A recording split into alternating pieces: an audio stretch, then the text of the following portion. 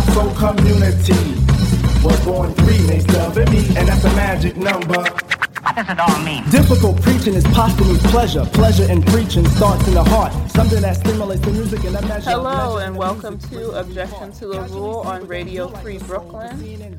My name is Jasmine and I'm on the air with Reese. Hey. Hey. Hey girl, hey. Hi, what's up OTR family? Back. Yeah, she's back. Don't call it a comeback. She was here for years. That's so true. I was only gone for a couple of months. So we are recording this on Saturday, February the 18th, and you'll be listening to it for the first time Sunday, February the 19th. And at the top, what you heard was a song by De La Soul. 3 is the magic number. So we can say that there's 3 of us. It's me, you, and Dre this week. Hey, Dre. He's over here licking himself, living the life of luxury. That's what's up. Is it cold out there this weekend? It's cold today, but it's a nice sunny day. I was outside briefly, so it feels like it should feel. I'm missing the snow. Oh, wow. Okay. All right. Yeah. What temperature is it like where you're at? It's been in the upper 60s. I think we might hit 70 today, but it's actually been cold, colder than I expected for Southern California. So the mornings, this week it was a morning, it was 38 one morning, 40. I was like, okay, this ain't right. I want my money back. Yeah, because somebody was saying on Twitter that the temperature in New York and in some part of California was the same in February, and they're like, what's going on? Yeah. Or it was close. We know what's going on, girl. We know what's going on. I know. All right, well, on this week's show for the local news story, we have a rest in peace segment for a New York native, Trugoy the Dove, who recently passed away. For national news, we'll be discussing a shocking hate crime in Los Angeles that targeted 2 Jewish men. For world news, there's an update on the horrific earthquakes in Turkey and Syria. And for some good news, some progressive new laws in Spain around menstrual leave, abortion rights, and more.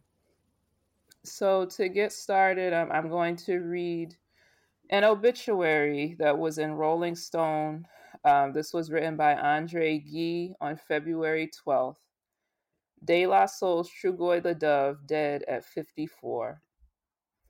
David Trugoy the Dove Jolicoeur, 1/3 of the iconic rap triumvirate De La Soul, has died, Rolling Stone has confirmed. The news was first reported by All Hip Hop. He was 54. The cause of death has not been disclosed. Trugoy, who had recently been going by the name Dave and was also known as Plug 2, had been open about his bout with congestive heart failure in recent years. In De La Soul's 2017 Royalty Capes video, Trugoy candidly spoke about how his ailing health kept him from performing. "I'm ready to just get back to the stage," he said. "I miss that. I love traveling. I love being around my guys, and I want that back." De La Soul was part of the Grammys hip-hop tribute performance last week, but Trugoy wasn't on stage with his group mates. Renowned as one of the most innovative acts in rap history, De La Soul made their mark particularly in the early 90s, when they represented a fun balance to the then burgeoning gangsta rap scene. Their early work was characterized by layers of disparate samples melded together, serving as a jazzy, energetic canvas for Trugoy, Posdnuos, and Maceo to unleash their quirky rhymes over canonical songs like Break of Dawn, Stakes is High, and Me, Myself, and I.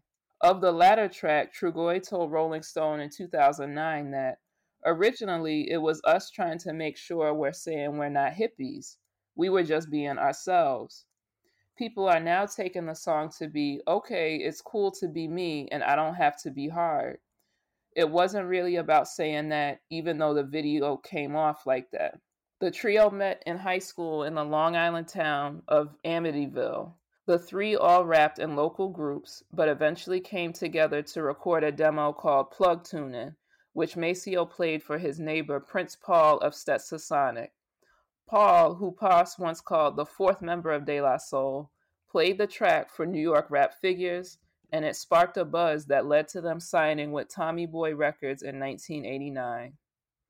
In 2014, De La Soul released The People with Chuck D.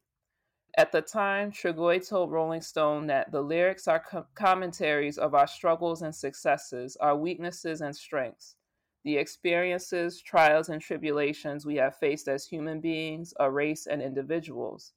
And we hope the song will lend itself to something positive in these difficult times. Following news of Trugoy's death, many in the music community paid homage. Eric Sermon called De La Soul one of the best rap groups in rap history in an Instagram tribute to Trugoy. This just shattered me. R.I.P. Trugoy the Dove, Plug 2, A-Track wrote, hard to express how much De La means to me. The artistry, the creativity, the humor, the wisdom, and just the overall dopeness. Balloon Mind State shaped me. All the albums, but that one in particular. Earlier this year, De La Soul announced that the first 6 albums of their catalog would be returning to streaming services on March 3rd. The group had been in a 2-year battle with Tommy Boy Records in the late 2010s, but retrieved their masters in August 2021. Next month, they'll be re-releasing 3 Feet High and Rising, De La Soul is Dead, Balloon Mind State, Stakes is High, Artificial Intelligence, Mosaic Thump, and AOI Bionics to streaming services. So yeah, it was shocking news to me because I don't know what put the song in my mind. I think it was knowing that their albums were going to be back to streaming because I really like that song, Me, Myself, and I. Like I would guess it's probably one of their most popular tracks. And I was in my apartment dancing. Dre was looking at me wild, and then I just saw like CNN popped up that he died, and I was like, oh my God. Wow. 54 years old is very young to go, and it got me to thinking like DMX died at 50, Coolio was 59, Shock G from Digital Underground was 57, Biz Markie was 57, Phife Dawg was 45, MF Doom was 49, and that's on top of, there's a lot of younger rappers that are dying, of violence, unfortunately, but then you also see some of these Generation X rappers that are just dying of quote unquote natural causes, but way too soon. So rest in peace to him and condolences to his family. It's just really very sad. Yeah, and definitely, I remember one of the times I actually seen De La Soul in concert. I was really young. They were part of a tour called Spit Kickers, and it was like all old school hip hop had came through these small venues in different cities. And I remember going to that concert, and it was just so hype, so much love. Like everybody just, and Biz Markie was there. A couple of people that you named was there as well. This just is really disheartening and also, sad to say. Like, interesting enough, the 50 years of hip hop has been celebrated. I don't know if you got the chance to watch the Grammys. I didn't see it, but my family had watched it, and they were like, wow, De La Soul was up there, but he wasn't there. Yeah, I was thinking the same thing.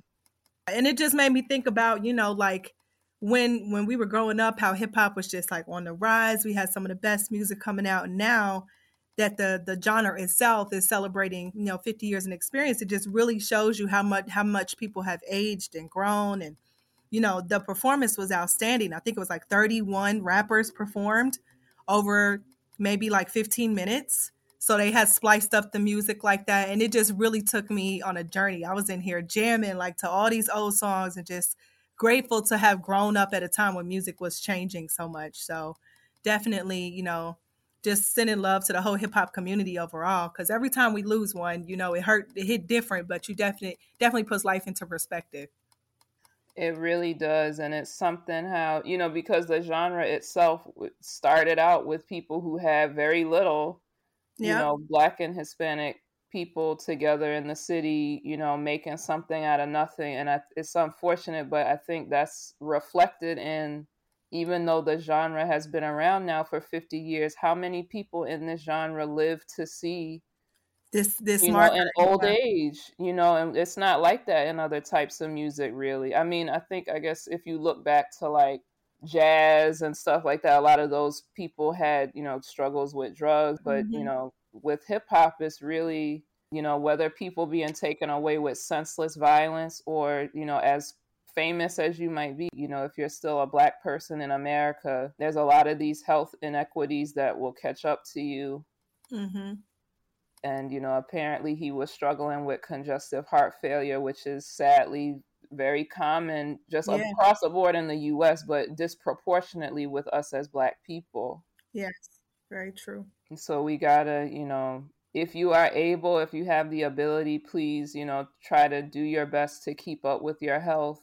So that you can try to be here as long as you can. But, there's only so much you can do. Like if there's, systemic barriers in the way that's making that difficult. So once again, condolences to all of Dave's loved ones, and sad that he is gone, but, very happy for, the legacy of positivity and creativity that he helped to leave. Absolutely. So for our first musical break, released on April Fool's Day, 1989, from their debut album 3 Feet High and Rising. This is Me, Myself, and I by De La Soul.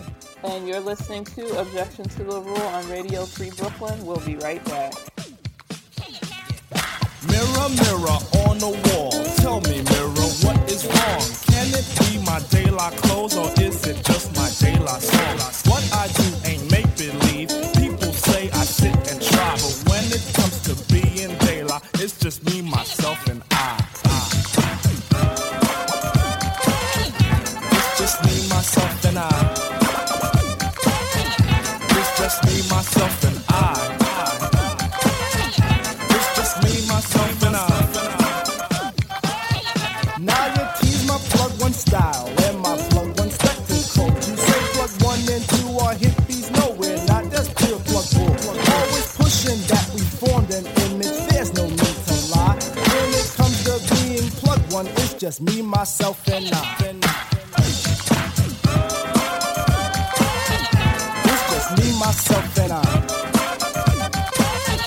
It's just me, myself, and I. It's just me, myself, and I.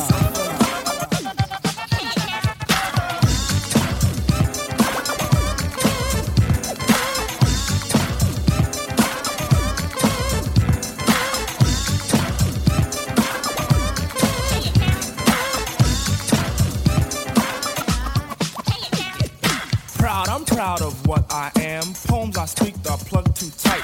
Please, oh please, let plug 2 be himself, not what you read, alright? Right is wrong when hype is written on the soul, they lie that. Style is surely our own thing, not the false disguise of showbiz. De La Soul is from the soul, and in fact I can't deny. Strictly from the Dan called Stucky, and from me, myself, and I. It's just me, myself, and I. It's just me, myself, and I. Radio Free Brooklyn's mission is to provide a free and open platform to our community and promote media literacy, education, free expression, and public art. We rely primarily on donations from listeners like you. Every dollar helps us stay on the air and allows us to continue our work in the community. We are a 501c3 nonprofit organization, so all contributions are tax deductible. Please support with a monthly pledge or a one-time donation at radiofreebrooklyn.org/donate. Welcome back to Objection to the Rule on Radio Free Brooklyn. And up next, we have Reese with our world news story. Yes, so this article that I'm going to read is from AlJazeera.com. It's basically titled Turkey, Syria Updates. 3 rescued 13 days after the quake. The author here is Kevin Doyle and Usaid Siddiqui. Some points here. Death toll from the Turkey-Syria earthquake passes 46,000. Total number of people killed in Turkey has hit 40,642. The Syrian government and the UN says more than 5,800 people have died there. Rescue teams in Turkey's Hatay rescued a 45-year-old man alive after he spent 278 hours under the rubble. The total of 178 UN trucks carrying aid from Turkey into northwest Syria have crossed the border since February 9th, and Turkey is caring for 1,589 children who have been separated by their families following the quake. Doctors rushed to Turkey's quake-hit areas to bolster the health system. Health workers arrive in the quake-hit region as concerns grow about spreading infection among the displaced. A baby girl was rescued in northern Syria. She's been reunited with her aunt. An infant child born in northern Syria during the month's devastating earthquake has been reunited with her aunt and uncle after her parents and siblings died after the disaster. Footage circulating widely on social media after the quake showed a rescuer scrambling down a hill of rubble carrying the tiny dust-covered baby. On Saturday, her paternal aunt, Hala, and uncle, by marriage Kahil, finally picked up their niece from whom is named Afra after her deceased mother. Turkish internet lashes out at government after the deadly quake. Grieving internet users are sharing old tweets and videos that are embarrassing for the Turkish government after last week's disastrous quake. One clip shows President Recep Tayyip Erdogan congratulating officials for adopting an amnesty law in 2018, forgiving faults in nearly 6 million buildings that failed safety regulations. Filmed during rallies in Hatay and other areas that were badly affected by the February 6th disaster. Erdogan boasted that he said he solved the problem for residents to stay in their home. The comments, while well received by people who were avoiding losing their homes at the time, now look ill-conceived. 84,000 buildings have collapsed or were severely damaged. More than 84,000 buildings have either collapsed, need urgent demolition, or are severely damaged by the quake. One of the areas severely hit was Antakya, an ancient crossroads of civilizations. The city has suffered several quakes, almost one every 100 years, and is no stranger to rebuilding. Operations being hampered in northwestern Syria. The head of the World Food Program has urged authorities in northwestern Syria to stop blocking access to the area as it seeks to help hundreds and thousands of people ravaged by the earthquakes. WFP Director David Beasley has said the agency was running out of stocks there and called for more border crossings to be opened in Turkey. The problems we are running into are with the cross-line operations into northwest Syria, where the northwestern Syrian authorities are not giving us access we need, said Beasley on the sidelines of the Munich Security Conference. In Syria, already shattered by more than a decade of civil war, the bulk of fatalities have been in the northwest. The area is controlled by insurgents at war with forces loyal to President Bashar al-Assad, which has complicated efforts to get aid to people. Damaged sanitation infrastructure leads to rising concerns about the spread of infections. Medics and experts have voiced concerns about the possible spread of infection in the area where tens of thousands of buildings collapsed last week, leaving sanitation infrastructure damaged.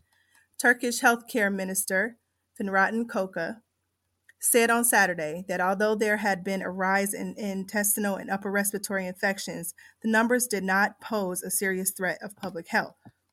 Our priority now is to fight against the conditions that can threaten public health to prevent infection disease, she told a news conference in southern Hatay province. Aid organizations say the survivors will need help for months to come, and so much crucial infrastructure has been destroyed. More than 1 million people live in tent encampments in Turkey. While the exact number of displaced people across southern Turkey is unknown, there are more than 1 million people living in tent encampments. When you consider 13.5 million people across southern Turkey have been impacted by this disaster, you get a sense of the enormous challenge the Turkish government will face, said Al Jazeera's Natasha Gonen, speaking from the city of Adna. There is no figure yet as to know how many people are now homeless as a result of the earthquake, but we do know that the government has provided shelter to 1.6 million people.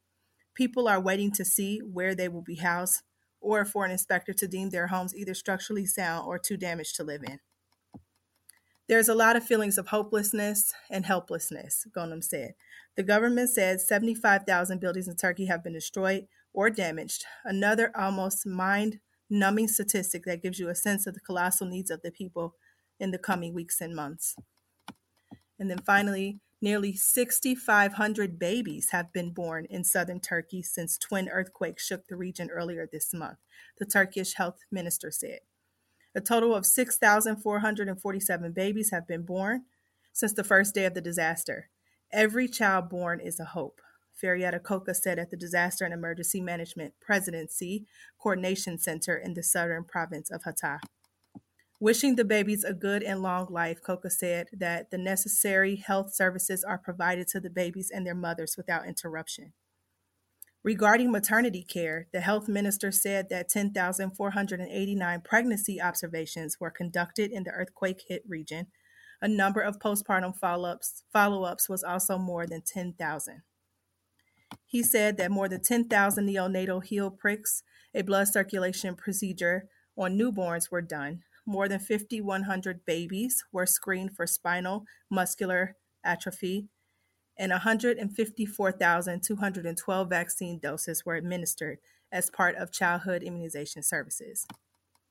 So there's more updates there. I just thought those were some key points to kind of talk about the level of disaster that we are seeing here. Those numbers are frightening.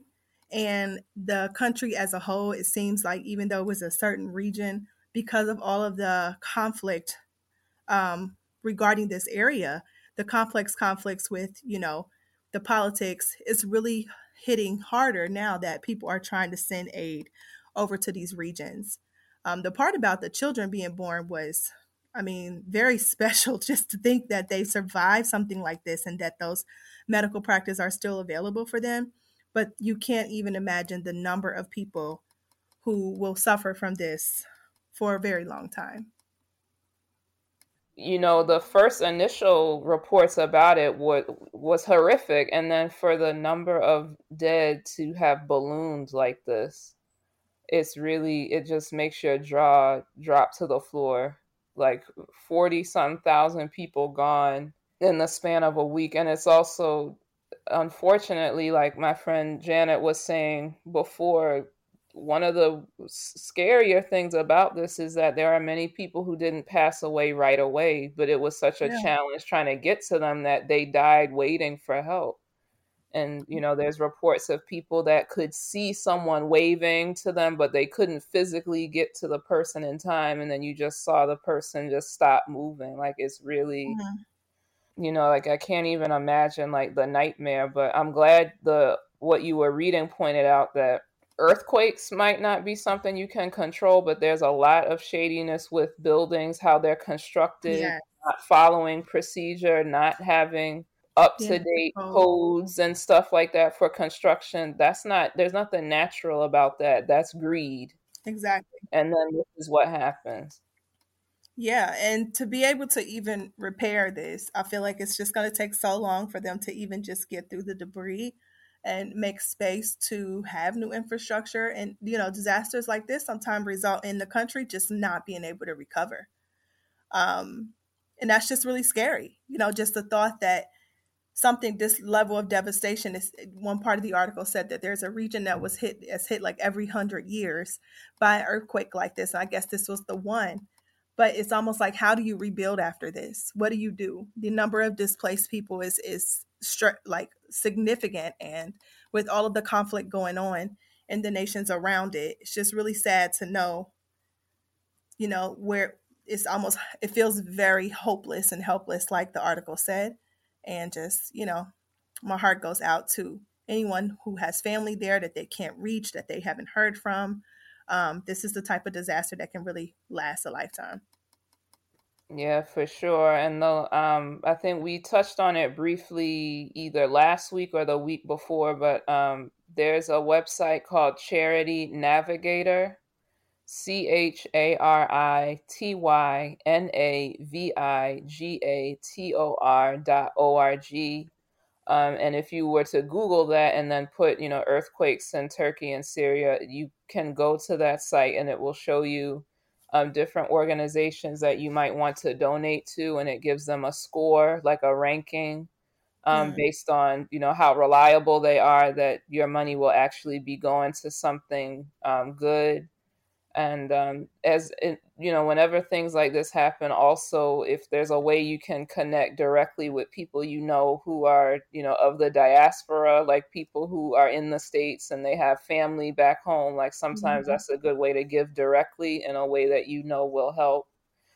That it's just so horrible. And I'm seeing on Al Jazeera on the 10th, they published an article saying that the U.S. is exempting Syrian earthquake aid from sanctions for a certain amount of time. So I'm hoping that makes a big difference, and that, aid and relief is actually able to reach people in that area. But, that's another thing. That's not a natural disaster. That's a political decision, when you decide to stop sending things to whole regions. Like, you're not just hurting the government or whatever leader that you're trying to hurt. Like, there's all these little people that then are just left in the lurch and caught in the middle. Exactly. And the number of displaced children is growing at an alarming rate. So, I always figured if I was ever in a position in life, to adopt a child, these are some of the things I would consider. Not to say that I wouldn't adopt an American child, a Black child, or anything like that. But when you think about the number of children who will be affected by this, just the sheer amount that was been born since the disaster, it's really a lot. I mean, it's overwhelming. So just something to consider if you have that ability in life or interested in doing that. These are the type of children that, who knows what will happen in their lives following something like this. And there was, we haven't had someone on from NYU in a long time from the environmental medicine. I don't know if we called it a department or what, but there was a specialist that we were going to have on to talk about epigenetics and how when you go, like, trauma can somehow manifest in genetics, like for generations. Wow. Which I'm interested in, but I don't know much about, and I would be interested to learn more about. But that also comes to mind, like the way you're saying that these are things that have wide-ranging effects. Like, regardless of what you fix today, just the trauma of having lived through something like that, or lost people. Like, there's people, their entire family is gone. Or half of them are gone, and then the other half is trying to move on. Like, what does that do to the kids, and then the kids' kids, and to, the national memory for something like this to happen? It's going to take a very long time for that region to recover from a disaster like this. I wouldn't be surprised if we were talking about this at the end of this year still, that they hadn't really recovered. Yeah, so... I know Haiti is, I think of Haiti often when I think of earthquakes and just the wide scale of devastation, and trying to fix things afterwards can take years and years. And then there might be another earthquake. Exactly. To rattle all the achievement that you made. Right. And I hope more and more people are aware of the fact that it's not just in Turkey or in Syria, like these practices of shoddy building and all of that. When your priority is money at all times, this is the end result, whether it's there or in the US. Like, we're not talking about the derailment this week in Ohio, but there's been several others. They happen all the time in this country because it's putting profits over people and doing things in an unsafe way. And then it's you and I and just normal everyday working people that have to suffer for it. And it doesn't have to be that way. Like, the people in charge have to be held accountable for flouting these laws, trying to get around paying people properly and skimping and all of this. And then you end up with something that is shoddy and unsafe. And it will come out somehow. It will affect people somehow. You're either going to pay on the front end or you're going to pay on the back end. And it's a lot more expensive on the back end, and it hurts way more people. Absolutely very sad. And, our thoughts go out to everyone impacted. So for our next musical break, we have another track from a Black rapper gone too soon. This is Nobody Beats the Biz by Biz Markie. You're listening to Objection to the Rule on Radio Free Brooklyn. We'll be right back. Biz Markie.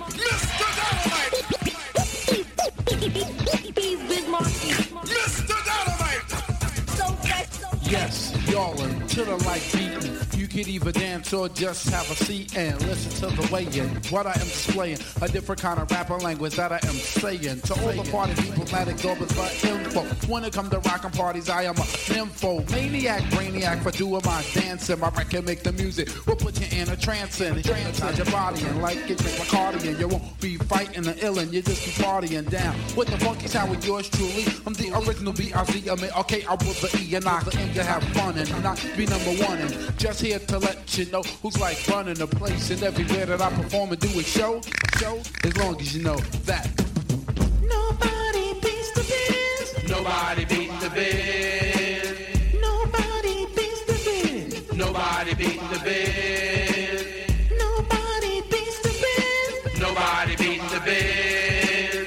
Nobody beats the biz. Nobody beats the biz. You know me as the B.I.Z.M.A.R.K.I.E.N. I go for what I know, doing a show for human beings. I'm guaranteed to rock, to make the ladies scream and shout. I'm bound to wreck your body as they turn the party out. The Marty rapper too, Tapper always have a phone. And when you hear the Biz Monkey, you get the job done. Yes, I'm the M.A.R.K.I.E.N. You know that's me. I got the stutter step to keep it check. My speed is so you need it. So they say I look and sound funny, but I don't be caring. I rock the Latin Quarter, Rooftop, Dean Square, and Roseland. The Hawthorne, Madison Square Garden, even right for the World Fair at Java Center.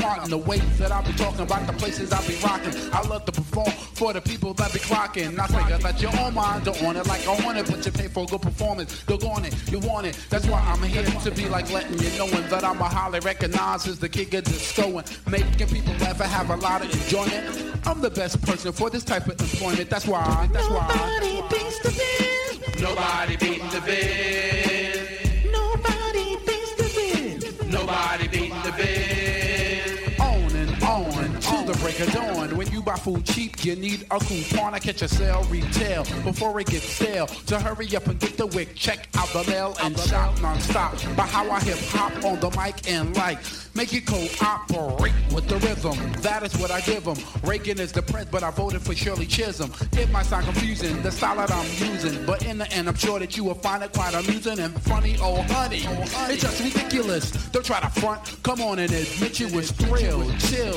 your heart was fulfilled. So respect the architect as I begin to build. Science of my reliance is a form of rap. Like Carl Lewis, I get to it. So let's go to lap. Go to lap.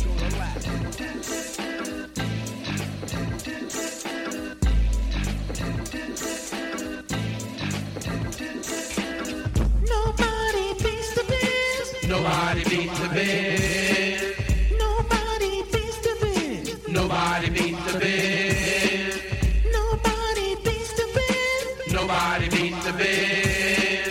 Nobody beats the biz. Nobody beats the biz. Nobody beats the biz. Nobody beats the biz. Nobody beats the biz. Nobody beats the biz. My name is Teacher Swan. Nobody beats the biz. I rock you on and on. Nobody beats the biz. You know the bite that beats the biz. I know the bite that beats the biz. Nobody beats the biz. Nobody beats the biz. Nobody beats the biz. Nobody beats the biz. Cool.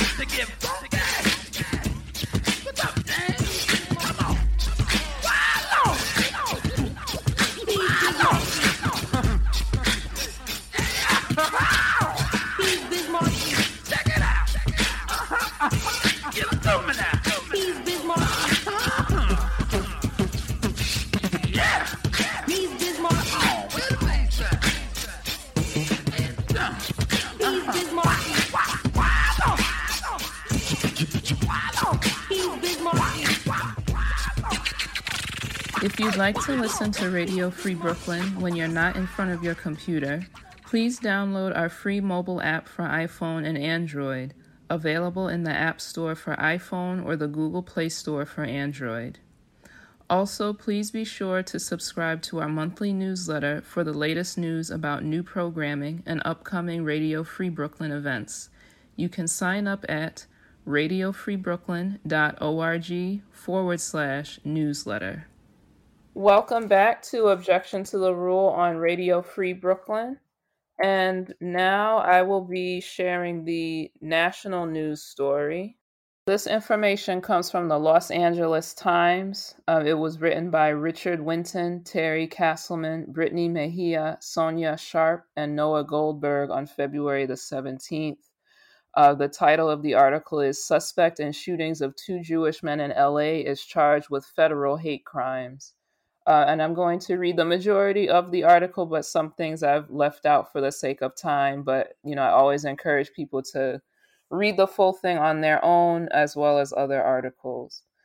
Jaime Tran, 28, was charged with hate crime acts in connection with the Wednesday and Thursday shootings and admitted to police after his arrest that he had searched for a kosher market on Yelp before the attacks, according to a criminal complaint unsealed Friday in federal court in Los Angeles. Both victims survived the attacks. Tran had a disturbing history of anti-Semitic threats, according to the complaint, including emailing dozens of former classmates that Jews are quote-unquote primitive and repeatedly texting another former classmate with threatening messages such as, "I want you dead, Jew." "We were lucky that we're not going to funerals. That's just the reality," Rabbi Abraham Cooper from the Simon Wiesenthal Center said at a Friday news conference announcing the charges. "Tomorrow we go to our services with our children. You don't want to give bigots victory." The first shooting occurred around 10 a.m. Wednesday near the intersection of Shenandoah and Cascio Streets, when a man in his 40s was shot in the back while walking to his vehicle, authorities said. The second was around 8 a.m. Thursday near Pickford and South Bedford Streets, about a block away, when a man walking home was shot in the arm. Both victims were shot at close range while leaving religious services wearing black jackets and head coverings that visibly identified their Jewish faith, according to the complaint. Witnesses and victims told police they saw the shooter in a gray Honda Civic. Officers tracked him to Palm Springs on Thursday based on his cell phone location, and he was arrested in Cathedral City by local police after a report of a man firing a gun near a Honda Civic, according to the complaint. Police found Tran standing by the front door of the car with an AK-style rifle and a .38 caliber handgun sitting on the driver's seat. He was arrested without incident. When he was interviewed by police, Tran admitted that he had decided to shoot someone near the kosher market he looked up on Yelp and knew his victims were Jewish because of their quote-unquote headgear, the complaint said. He asked police whether the victims were dead, according to federal prosecutors. He also told police he had been living in his car for more than a year and obtained the guns from someone in Arizona. Tran was expelled from his dental school in 2018 and sent anti-Semitic messages to former classmates years later in 2022, according to the complaint. Councilmember Katie Young Yaroslavsky, whose district includes Pico Robertson, said earlier Thursday that she was concerned by the shootings, which coincide with a rise in anti-Semitic attacks in recent months. LAPD statistics show a 24% increase in anti-Jewish hate crimes last year compared with 2021. There were 89 victims in 2022 and 72 in 2021, according to the statistics.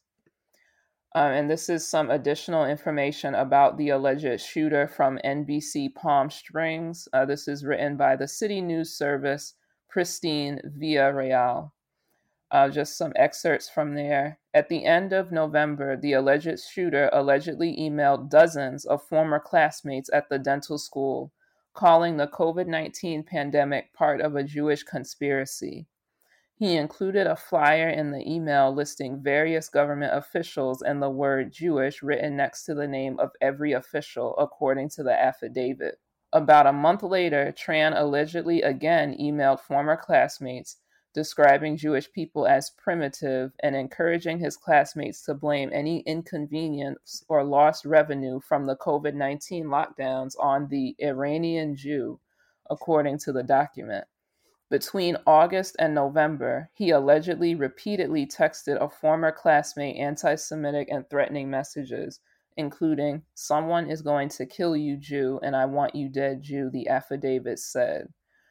Robert J. Williams, executive director of the USC Shoah Foundation, blasted the suspect's alleged insinuation that Jews were to blame for COVID-19 as a historic anti-Semitic trope. He said in a statement, "The claim is just the latest version of the same lie. These events remind us why it's so important to combat disinformation." So, yeah, like it was a story that came up. I saw it on social media and wanted to go into some more detail for our listeners, because it's definitely quite disturbing. And the fact that this person had a history of threatening that he was going to do something violent. I'm also thinking about, I don't know if you've been following, but the shooter from the Buffalo massacre that happened near where I went to school. He was also had written some manifesto where he was engaging in anti-Semitic conspiratorial thinking as well, that led him to kill a bunch of Black people. So it's truly a very disturbing trend, and people are more and more emboldened to pick up a gun and then act out on these things. Yeah, and I think we've seen quite a rise in the backstory of these killers, being kind of, you can trace it. The question in stories like this, I always wonder, like, what could have been done to be prevented.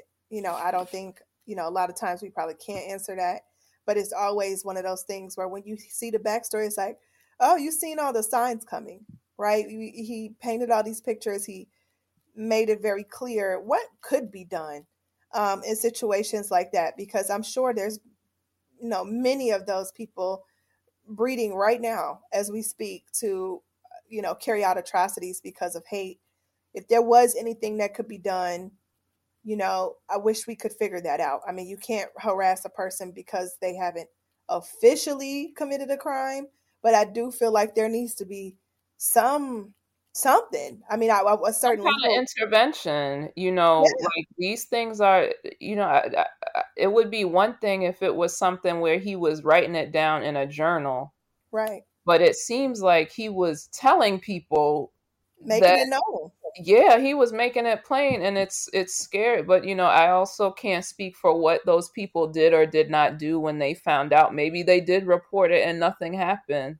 So that's the stuff we don't hear about, right? Yeah, we don't know. We know from just other examples of terrible instances of misogynist violence. For example, on the show, we've talked frequently about how a person will go to the police repeatedly, like, he said he's gonna kill me. He said he's going to do that, and nothing happens at all until the person makes good on that promise. And then you see a response after the fact. But I do think there should be some kind of intervention like that. These, especially, anti-Semitic conspiratorial type thinking, it's really I think it's like a canary in a coal mine type of situation. Like if somebody is really latched into that type of thinking and they're making it known, I think it's safe to assume they have some kind of intention to do something, like if the opportunity arises.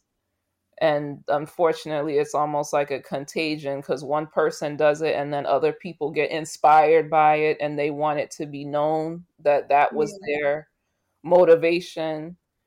Similar to what happens, in other things like with Islamophobic attacks and stuff like that. It's like they have this ideology that they want to spread and get out there. So the sooner you can nip it in the bud, the better. Yeah, absolutely. It's definitely, we can do, we should do. And even if, there is some fear there, I just feel like for the safety of humanity, we need to remember to remain vigilant. And also encourage one another to, speak up when we see something wrong. Because I think a lot of times people have just adopted this sort of, I'm going to stay out of it. It ain't my business. I don't have nothing to do with that, out of fear and all types of reasons. But the reality is the only way, to prevent something or, to help, if you can, you have to. for the safety of yourself and others, please, like, don't be scared into submission to these things, because there's not a lot of, voices out here telling us to remain vigilant and to care about one another. It's more of the opposite, right? Stay out of the way. Don't bother yourself with these people and these issues. When the truth of the matter is, if anything can be done, we're going to be the ones to do it. True, and I do like at the end of the NBC Palm Springs article, how the executive director of the USC Shoah Foundation, Robert J. Williams, the statement that he made about combating disinformation. I do think that's extremely important, because this person is someone who got latched onto this via COVID conspiracy garbage that he probably saw all over the internet, and then that just, whatever prejudice he already had, it just went from 0 to 100. And I feel like the people in power that are responsible for disseminating the correct information, they have really failed at their duty for, keeping people properly informed in a way that's accessible about this virus and just public health measures in general, why they're important, what happened.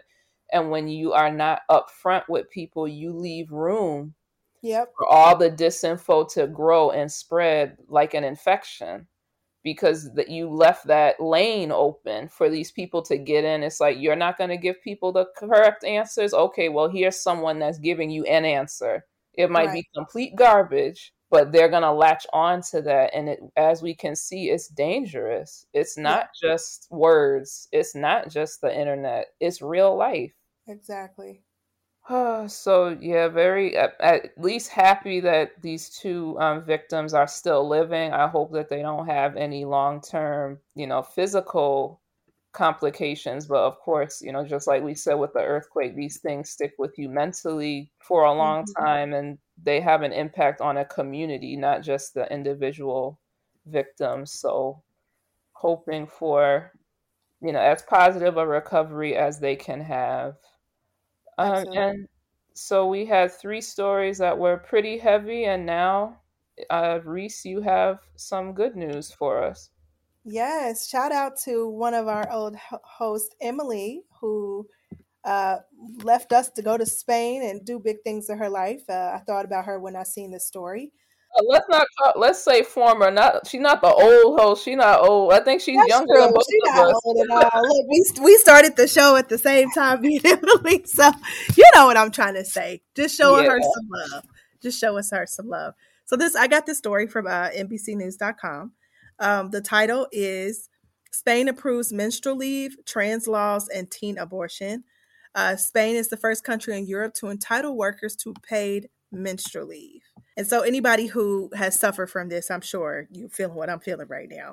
The article comes from Associated Press. The Spanish Parliament on Thursday approved legislation expanding abortion and transgender rights for teenagers, while making Spain the first country in Europe that will entitle workers to paid menstrual leave. The driving force behind the 2 laws was Equality Minister Irene Montero, who belongs to the junior member in Spain's left-wing coalition government, the United We Can Party.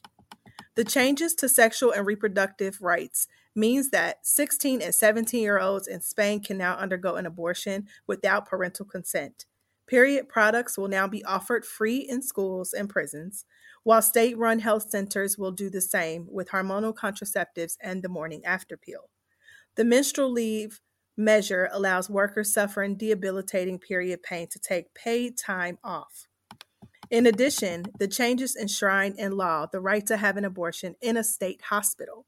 Currently, more than 80% of termination procedures in Spain are carried out in private clinics due to high numbers of doctors in the public system who refuse to perform them, with many citing religious reasons.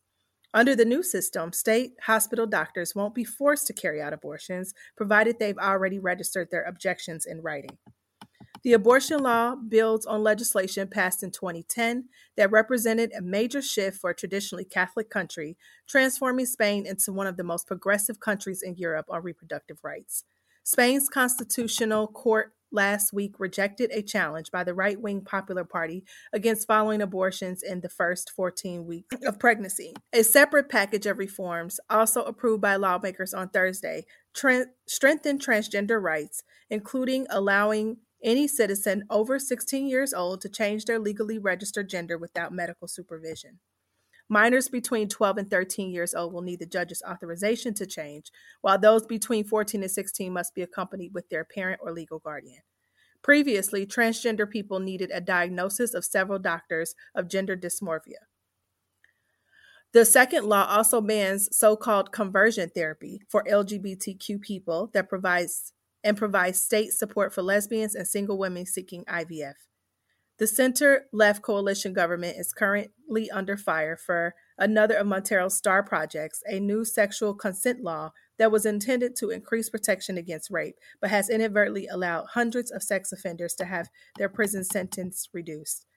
The Only Yes Means Yes law makes verbal consent the key component in cases of alleged sexual assault. The government is now struggling to come up with the amended version and end the controversy ahead of elections next year. The three initiatives have met strong opposition from right-wing parties that form Spain's main opposition bloc. So that's the story. Quite a move. This is a huge change. And I haven't heard of any country ever being so progressive with these laws. Specifically, what stands out for me is the paid menstrual leave for people who suffer, and also, the age constrictions that have been lifted for young people who are dealing with these issues within their life and within their families. Very progressive move on their behalf in Spain. Yeah, it's hard to see somebody else living your dream. I know Spain definitely has its problems, especially with, sometimes like a culture of machismo and a lot of xenophobic, anti-Black sentiment and Islamophobic sentiment. However, like, these laws are a step in the right direction for sure. And you just look at what's happening here in the States. Like, I don't know if you've been following the New York Times, where many former or current contributors signed an open letter about their pivot to very anti-trans writing, and that they're against that. And the way the Times has responded has really been shameful. Like, I told my one friend, I'm very deliberately avoiding that paper because the things that they platform have become so dangerous. But it's good to see that outside of the U.S., there are places that are not going backwards on, equality and extending, rights to people, and actually taking the time to make sure that they're codified in the law and not just dependent on individual people choosing to do the right thing, because you need something to back you up against, forces that want you to promote different types of bigotry or restrictions on your autonomy. Yeah, well, definitely. I hope that this kind of takes a wave and makes a lot of other leaders really think about these laws. And as you said, writing things into the law that include people the law was created to avoid and issues that the law was created to not deal with, because those are the people who really need the most help. Yeah, for sure. I hope, people who call themselves progressive that work in legislation and all that in the U.S., you need to take note. You have to take bold action. That's right. And really go all out. You can't argue with people that want to take us back to Bible times, which is what we're dealing with at this moment. So good for the people of Spain. And I hope that, these laws just get stronger with time. Absolutely. All right, so we did a show. It's been a pleasure talking again with you, Reese. It had been a minute. Yes, definitely. I missed y'all, missed this intellectual dialogue. You don't run across it a lot in life unless you just surround yourself with beautiful nerds like ourselves. Okay, yeah, I'll take it. I guess I am a nerd. Me too. Yeah. So yeah, thanks for allowing me to come back. Yeah, of course. I'm not a tyrant. That's right. The door is wide open. Maybe we'll hear from Emily again one day soon, too. Great. Awesome. All right. So thank you for listening. This has been Objection to the Rule on Radio Free Brooklyn. Stay tuned for more local community-based radio. And we're going to play you out with a shout out to my Uncle Arnold, who is from Belize. And this song is Belize by Danger Mouse, Black Thought, and the late MF Doom. Bye. Have a good rest of your week, everybody. Bye.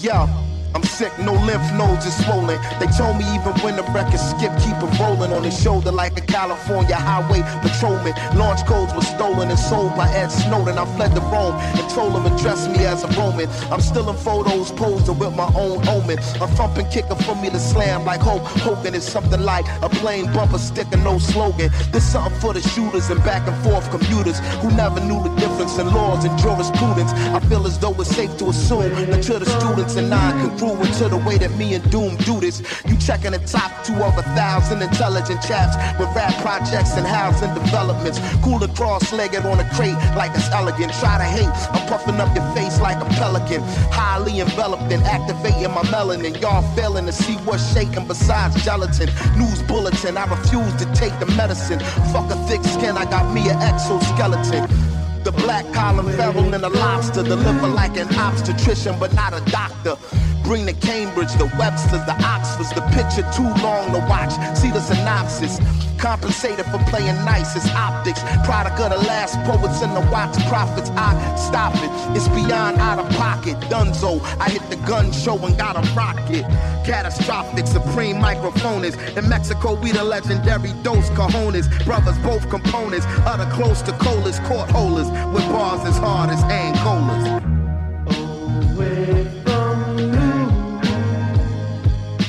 Doom get rude with the dude off chips. The mood switch, he chewed off strips of a brood witch. Danger make a groove off a glitch. Major boo booty twitch and the crew rich bitch. Always wanted to say that ever since the days in hallways taunting a stray cat. The one he often frequently slapped around. All the while waited and graduated cap and gown. Hated the rap sound, debated the crap until he felt he had it mapped down. Enough to have the game trapped and bound. Scratching the crown with the names of lames who yapped the noun. Or verb for that matter. Had no data for a herb who chatter.